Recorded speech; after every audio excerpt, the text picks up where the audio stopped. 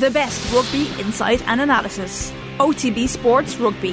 How would you argue if Johnny Sexton was to go and win a World Cup with Ireland and lead them to it that he wouldn't be the greatest? Subscribe to the Rugby Stream on the OTB Sports app now. OTB AM. With Gillette. Get into your flow with the new Gillette Labs Razor with exfoliating bar. I'm delighted to say Jonathan Wilson is with us this morning. Jonathan, good morning to you. How are you? I'm very good, thanks. How are you? This Liverpool game has taken on a very deep meaning after what Klopp is saying, and maybe a bit of misinterpretation around his post-match comments about needing to reinvent after the Napoli game. What do you expect from Liverpool tonight? Well, I think it's a hugely difficult game. I mean, Ajax are playing really, really well. So before anything else, they've got to try and get 3 points. It's got to try and get this Champions League campaign up and running. I think it's pretty difficult for them because they don't really have any players. You know, the injuries have hit them to such an extent. It's not as many other players can come in. Not a lot of things you can change around. And you look at that side that played in Napoli last week, and maybe the fact they've had 6 days off. That's given them in a season when there's not much time. They have been presented with a bit of time to try and sort things out, and the fact they've got next weekend off as well now. It is sort of one game in a fortnight rather than one as a series of 4 in a fortnight. But they've got to first and foremost got to try and find some defensive solidity, which they'd lost. But that comes from the compactness that Klopp was talking about, and the fact that the spaces between the forward line and the defensive line, which I think he would ideally like to see at around about 25-30 yards, had grown to an extent where there's loads of space and Napoli could play their way through. It's not just Napoli. It's not this was a one-off game. Napoli was a team who were really able to exploit that, but I think you saw evidence of that even against Fulham on the opening day of the season. So what is causing the compactness to not be compact anymore? Why does that happen? Well, I think we saw it in the pandemic season as well. I think this is, the issues are quite similar, that suddenly we're seeing Liverpool's defence looks incredibly ropey. And you're looking at Trent Alexander-Arnold saying, well, hang on, we were talking about this kid as being potentially one of the great right-backs in the world. But actually, when he's put under defensive pressure, he's not great. Virgil van Dijk, who's been the best centre-back in the Premier League for 3 or 4 years, suddenly looks vulnerable. He's given away 2 penalties already this season. You get a run at him. But the point is, people are getting a run at them. They're getting a run in behind Alexander-Arnold, or they're getting a run at Van Dijk. It doesn't help Van Dijk. He's had 3 different partners, which again, like the pandemic season, they kept on chopping and changing, and then he got injured as well. The injuries have meant they haven't had consistency there. But it's to do with, and it's very hard from the outside to know. It's either players are not responding in the way they used to, that they're not putting in that physical and mental effort to enact the pressing systems, or it's that fatigue is set in and they're not able to do that. So whether it's a physical issue or a mental issue or some combination of the two, somehow those very precise, very sophisticated pressing structures, which are so characteristic of Liverpool at their best, they have broken down in the way they did in that pandemic season, when I think fatigue and a lack of time to put it right was pretty obviously the cause. So this might be to do with the age profile of the squad, which I think we knew was getting older. It might be to do with new players coming in, not quite settling yet. It might just be to do with the fact that Liverpool played an unprecedented number of games last season, and a short pre-season, short close season. Everybody's still worn out. It might be to do with the fact with Jurgen Klopp's in his 8th year at the club, and eventually the impact of a manager starts to wear off, and no matter how charismatic he is, players start to drift a bit. And I think from the outside, it's very, very hard for us to know what combination of those factors it is. Jonathan, just on that fatigue you mentioned, it's funny now that Liverpool are going to be one of these Premier League clubs with essentially a month off Premier League action, the way the fixtures have panned out. If you're Jurgen Klopp and in his position, do you reckon it's a good thing now that they're having this time to reset after a bad period, or is it a case that when you're playing that badly, you almost want the games to keep coming thick and fast in order to correct things? No, I think this is good for them. I think this is really... it could cause problems down the line later in the season, but things were going pretty badly wrong, and I think once you get on a spiral like that, it's pretty hard to arrest. They suddenly do have time to arrest that. So I think this has probably worked out pretty well for them. It's funny even reading Jamie Carragher's comments in I think it was in his Telegraph column in the last day or two as well. he's talking about the obvious things in the Liverpool team, but he mentioned James Milner, as you did, Jonathan, but he also mentioned Roberto Firmino starting big games for Liverpool this season. Like, this is a man in the last year of his deal, obviously playing for either a new contract or a move elsewhere, but I think Carragher's quote was that he's been in decline for the last couple of years, Firmino, and all of a sudden he finds himself in this position of starting big games for Liverpool. Like, would you go along those kind of similar lines, that Firmino is maybe lucky to be in the team, or have his performances so far this season maybe merited that selection? I think he's been one of their better players this season in a pretty ropey selection. But I mean, really, who else is it? Darwin Nunez has been suspended, and Jota's been injured. So in that central role, there is nobody else. And as I say, I think he's actually done okay. But you're right, he's been in decline for a couple of years, and we saw his influence last season. Definitely, he'd begun to wane. But I mean, I think the whole balance, that forward line, is problematic now. That you had that front three that was so effective, and the attributes of Mane, Firmino, and Salah, they made each other better, and they worked very well as a unit. Well, as soon as you begin to fiddle with that, you damage the balance. So Salah, I think, really hasn't played well since the Cup of Nations. Now, that might be the effect of the Cup of Nations, that was a pretty difficult tournament for Egypt. I know they got to the final, but they played pretty horrible football. Salah was often very, very isolated, up the pitch on the right, often 30, 40 yards of space around him, having to work very, very hard, pretty thanklessly, under huge amounts of pressure from Egyptian fans, Egyptian press. And then to lose it on penalties in the final, and then to lose that World Cup playoff to also to Senegal on penalties, that would take its toll. I think if you look at his shots per game, the first half of last season, I think it was around about 4.8 per game, and I think it's been something like 2.8 since. I don't have the figures here, but I remember looking it up last week, and it was something like that. There's been a dramatic fall-off in his shots per game. Now, that's, as I say, partly might be to do with him and his psychological, mental, physical state. But also, the other thing that happened in January was Luis Diaz came in. Now, Luis Diaz, I think by general consent, has done very well. He's settled very quickly. He's made a habit of scoring brilliant consolation goals. But if you've got him on the left and you move Sadio Mane into the middle, or Darwin Nunez as your centre forward, that's a different profile of player to Jota or Firmino, who would drop out and create space for Salah to go into. So Salah, of necessity, is having to play wider. He's not getting into the box as much. That in itself is probably enough to explain that drop-off in shots per game. And maybe he's sort of thinking, well, when he signed his new contract, was that really what he was signing up to not be the main man up front anymore, but to be this auxiliary figure on the right, rather than the sort of key figure in that front three. So I think Liverpool is just in one of those situations where everywhere you look in the team, apart from probably Alisson, there are issues with the balance, issues with individuals, and that forward line. Yeah, you can pick out Firmino and say that the fact he's playing suggests the injury problems they've got. You can look at Nunez getting himself suspended, which has frustrated everybody. I think there's been suggestions, certainly in Spain and Portugal, that Liverpool is starting to wonder whether he really was the player that they wanted. I think you look at Salah and say that he's not playing particularly well. But you can do that in the midfield, and you can do that in the defence as well. It's a mad systems failure from start to finish, with as you said, the exception of Alisson. While there is a little bit of time here, there's also time for the team to stew in the difficulties. And Klopp is talking about the honesty that they've had. Sometimes that works, sometimes it doesn't. It's where we seem to be at a hinge point anyway, where things could go really badly for the rest of the season. And when you list off the number of problems there are, you can fix one, but fixing them all at the same time is going to be very difficult, unless somehow Thiago wrestles the team into some kind of greatness on his own. Is that like, if I'm a Liverpool fan, my eggs are all in Thiago's back now, maybe he can start games for us?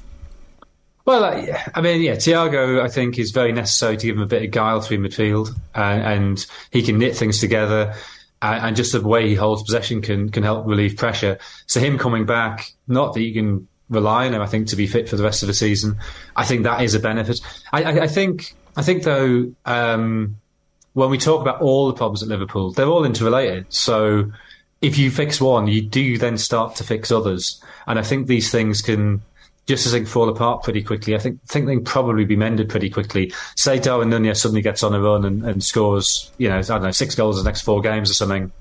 Thiago knits things together. Matip is fit, and he and Van Dijk reform that partnership that was so commanding. Then suddenly Alexander Arnold will look a better player, and confidence will spread. And if James Milner's not having to play, that relieves a bit of pressure on midfield. So I think the thing with Liverpool, the way they play, and it's in many ways it's the beauty of how they play, is such a. And I guess it's true of all great teams at the moment. It's true of Manchester City as well.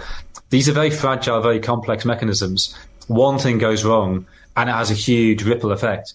But equally, the opposite is true. That if you start to put them right, things can, I think, be mended pretty quickly. Obviously, if they're all knackered, that's a different issue. Can 3 days rest actually help a team in the middle of the season enough to allow them to recover the energy that they seem to have been depleted? It's very difficult for us to know, and I guess maybe at the end of the season we'll find out a bit more about it too. But certainly it's one of the most interesting case studies of the best team in world football over the last 18 months, or one of the most exciting teams suddenly becoming very ramshackle in parts. That game against Napoli was like one of those games that I think we're all going to remember for a very long period of time, because it could really have been 7-1. Yeah, it could have been. But I think what's really interesting is we've seen it before. I mean, don't forget this is a team that lost 7-2 to Aston Villa 2 seasons ago. So we know that when things go wrong for Liverpool, they can go really, really badly wrong. I think even more than City, well, no, actually much more than City, Liverpool are a side who really play on the edge. And that's how they've overperformed in terms of their spending. That's how they're able to have kept so close to City for so long.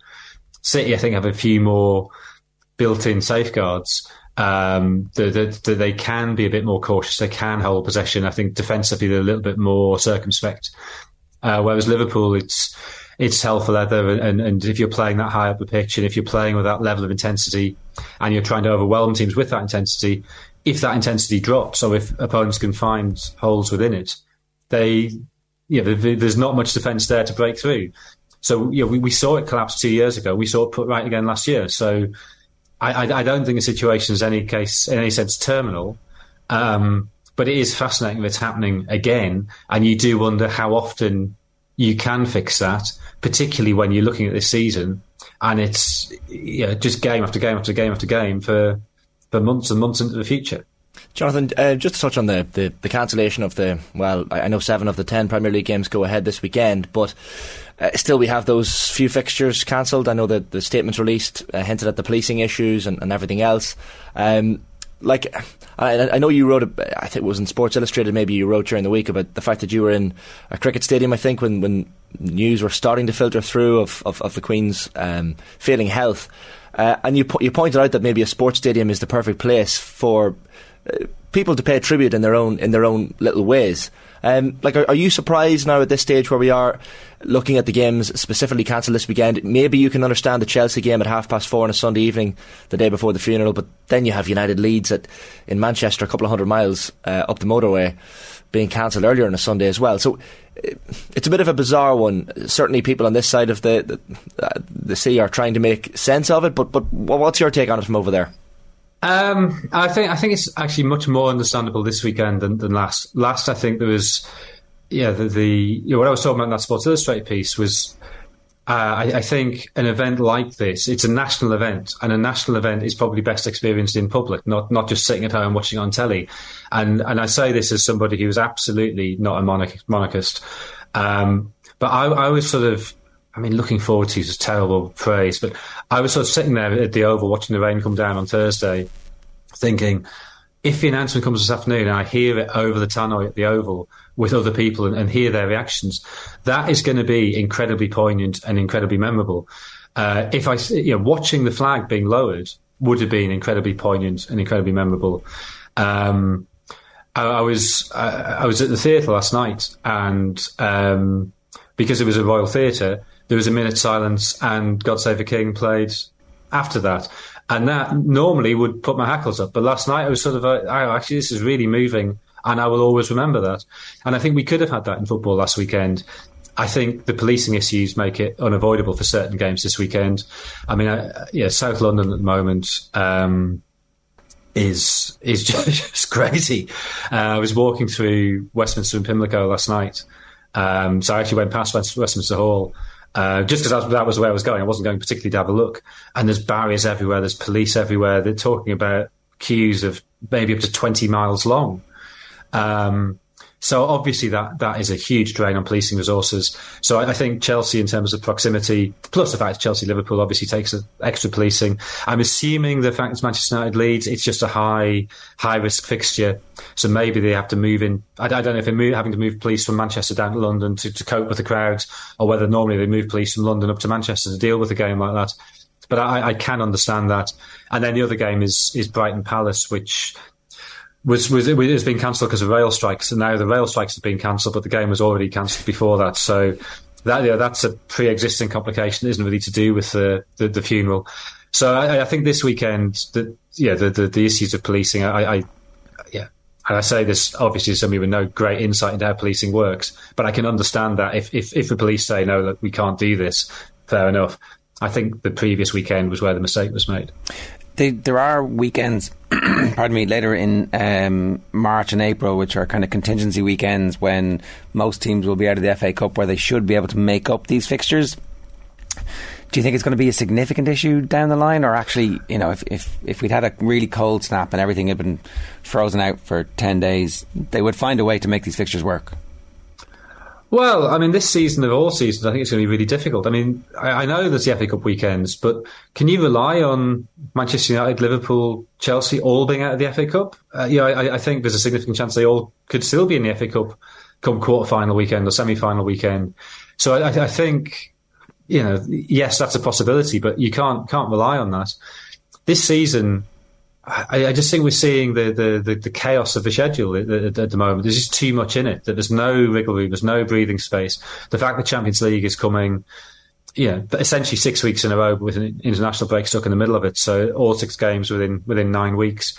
There's no space. There's no time to breathe. And what happens if we do get a cold snap in January? What happens if games are called off because of snow or because of frozen pitches? What if the rail strikes proliferate, which I think there's every chance they could? There's nowhere to go. So I think you're sort of seeing the folly of a fixture list that is as rammed as it is, quite apart from the impact on footballers and journalists. Let's be honest, we're all knackered as well. If you have to build in space for some cancellations, because whether for weather, whether for politics, whether for world events, whatever, games might have to be called off, and you want to keep it fair. You don't want teams going for a title or battling relegation having to play 3 games in 5 days or something. We may well be on course for that as the season goes on. There's one last thing I just wanted to ask you about. From my perspective, you're in the middle of a discussion about what the definition of a counter-attack is at the moment. You've opened a can of worms that maybe you didn't even think was a can of worms in the first place. Well,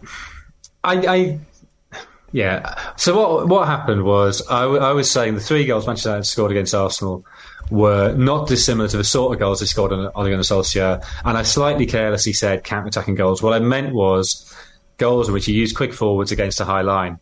But I then think it's worth asking what is a counter-attack, and indeed what is attacking. And I came up against this a few years ago when Louis van Gaal was manager of Manchester United, that Louis van Gaal would tell you his teams were very attacking because they always had the ball. So he would say they were proactive. If we've got the ball, by definition, we're attacking. I think it's more complicated than that. And you also see it with people who think, say, Germany at the 2010 World Cup, because they put 4 past England and put 4 past Argentina. Oh, they're a great attacking side. They weren't. They were counter-attacking. They sat deep and they played on the break. They played in transition. But for some reason, the word counter-attack has this, or maybe not counter-attack, but counter-attacking. If you say you're a counter-attacking team, it's got this sort of moral quality of someone being slightly dubious, which I don't think there's any reason why that should be. There's fundamentally 2 ways of playing, with the ball and without the ball, and both are fine for me.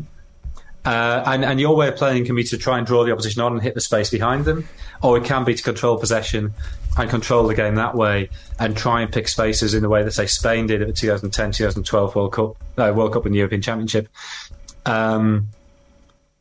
It can be exciting or not exciting according to the team, but I just sort of think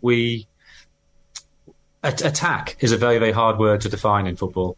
I don't know if it's true or not. I saw on Twitter yesterday somebody was suggesting that it was the anniversary of the famous Brian Clough, Don Revie thing. Yeah, it's 48 years ago yesterday. Yeah, the whole notion of we're going to do it better. We won't be counter-attacking, we'll be controlling the game. It's like, and Pep probably feels like there's a moral quality to not being a counter-attacking team, but the rest of us, as mere mortals, surely we want to win. Yeah, well, I mean, and Clough wanted to win. I mean, look at his Forest side that won the league. They won 4-0 away at Old Trafford. I think was it Boxing Day, 1977? And there's a great interview with Peter Taylor after that game. If it wasn't Boxing Day, it was December time, sometime. And there's a great interview with Peter Taylor where somebody, whoever's doing the interview says, "Oh yeah, what a brilliant dominant display." And Peter Taylor goes, "Well, you won't see that again this season." And they then just shut up shop, and they draw an incredible number of games 0-0 in the second half of that season because they've already got the lead and they're clinging on to it. So Clough was, for all his talk, he was quite happy to kind of draw games 0-0 if it suited him. But he would do that not by sitting deep, but by holding possession. You look at how Forest won the European Cup. Both finals were 1-0. There's a lot of 1-0s, a lot of 0-0s in those European campaigns. So, he could talk about playing the game in a beautiful way and holding possession. Forest could be pretty tedious to watch at times as well. Just finally for me, Jonathan, you have the book out very recently, I think, on the lives of the two Charlton brothers, the life and times of Bobby and Jackie Charlton. Like, some great anecdotes, and I know I was reading an interview you did there recently talking about the influence of Match of the Day coming on board in 64 and 65, and I guess how that catapulted football onto a bigger stage, and that's probably something people of my generation don't appreciate enough, maybe. And I know you've spoken as well about wasn't it on stage, the BBC Sports personality one year where Jack spoke very fondly about Bobby, but Jack is obviously someone especially who's revered in this country for obvious reasons. Were there any anecdotes or things you even learned yourself about the two brothers over your time researching the book? Oh, it was a huge amount. I mean, I think with figures who are as well known as that, there's two slightly different things you're doing with the book, or three. So the thing I actually really wanted to do was to put them in a sort of socio-political context, because I realised actually they represent two different strands of British life, or British and Irish life, in the late 20th century. The Bobby, very conservative, very sort of cautious. Jack, much more radical. And I think Jack, you can see, very much comes through that sort of mid-60s Harold Wilson, White Heat technology, scientific systems-driven innovation, whereas Bobby was much more of the old school, and that's reflected both in football and their wider personalities. Then you're also trying to find just new details so, I mean, a story that I certainly didn't know, and I suspect it's not particularly widely known, was when Bobby was manager of Preston, which didn't go well. He's only in charge for 2 years. He'd gotten relegated, couldn't get promoted again. But the Preston didn't want to sack him. The Preston board didn't want to be the board who sacked Bobby Charlton. So they sort of contrived the situation to force him to resign by selling a player called John Bird to Newcastle. And the details of that, and the sort of slightly bonkers conspiracy. I mean, it almost feels like a sitcom. These sort of these business owners in Preston sort of running around trying to manipulate this situation. And what makes it even better is John Bird, who went on, actually had a very good career at Newcastle, and he's now a gallery owner and painter. He's like, an artist, a really interesting bloke in his own right. So that was just stuff I didn't know. And then the other thing is going through the myths and actually sorting out what's true and what's not. Jack is somebody who myths accumulate around, and trying to work out what's true and what isn't can be pretty difficult at times. But hopefully, by talking to enough people, I've managed to sort of